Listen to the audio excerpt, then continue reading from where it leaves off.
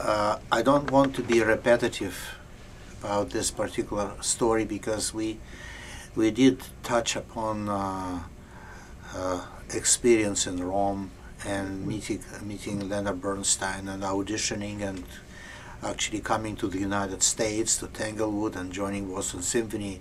So that particular time frame is already covered. Right. But perhaps I could tell you what happened prior to April of 1973. I don't quite know when to start, but so I will start with how I first heard about people leaving Soviet Union and immigrating to Israel. I heard it from my brother. My brother, youngest brother Miron, who lives now in Reston, Virginia, befriended another young cellist who was also member of the cello class of Rostropovich in Moscow Conservatory. And her name was Alla Levinzon. She and Miron became friends and then started dating. And of course, she decided to take my brother by the hand and introduce him to her parents, which is a normal thing to do for youngsters. And I hope you all hear me.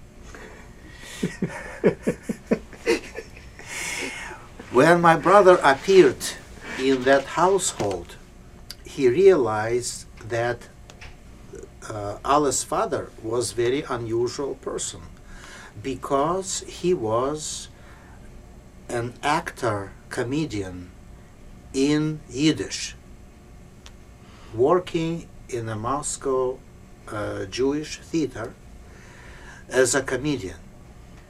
The problem with that job was that it was closed by Joseph Stalin.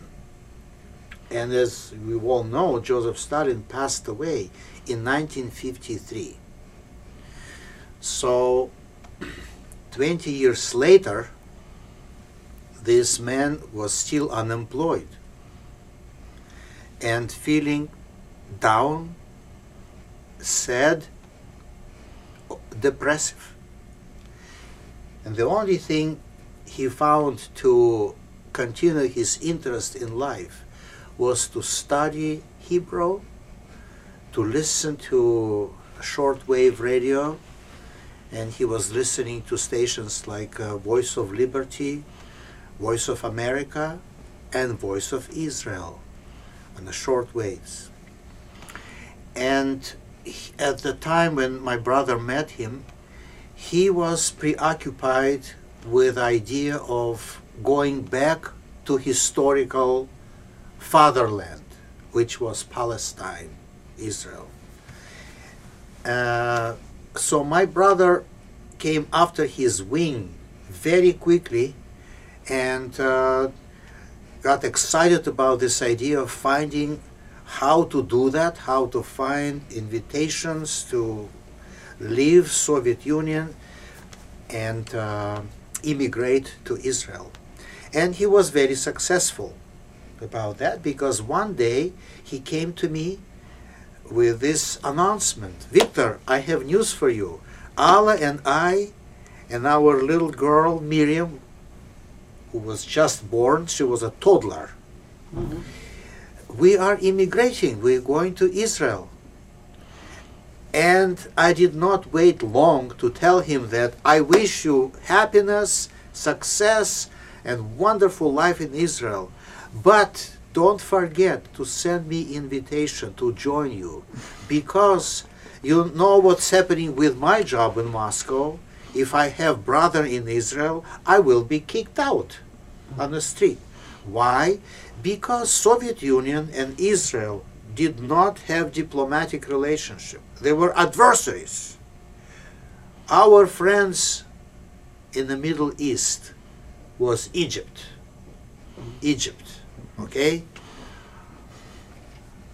So we were with Egypt, we were building a huge amount of stuff in Egypt.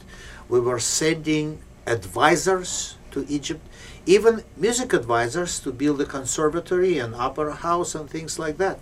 So we were completely friends and allies with enemies of Israel. All right. Which makes immigration of person to Israel not only politically incorrect, but it's like immigrating to the camp of enemies of Soviet government. Therefore, I would not be able to be on my job. There was another reason why I would have to be kicked out.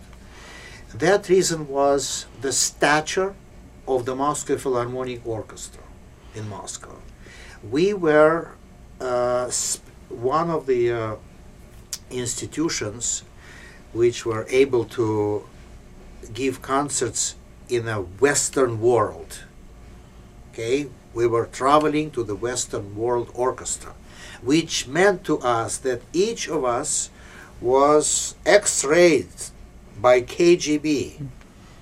Every personal biography, resume, all the relatives here and there, all of us had to be picture perfect Soviet citizens.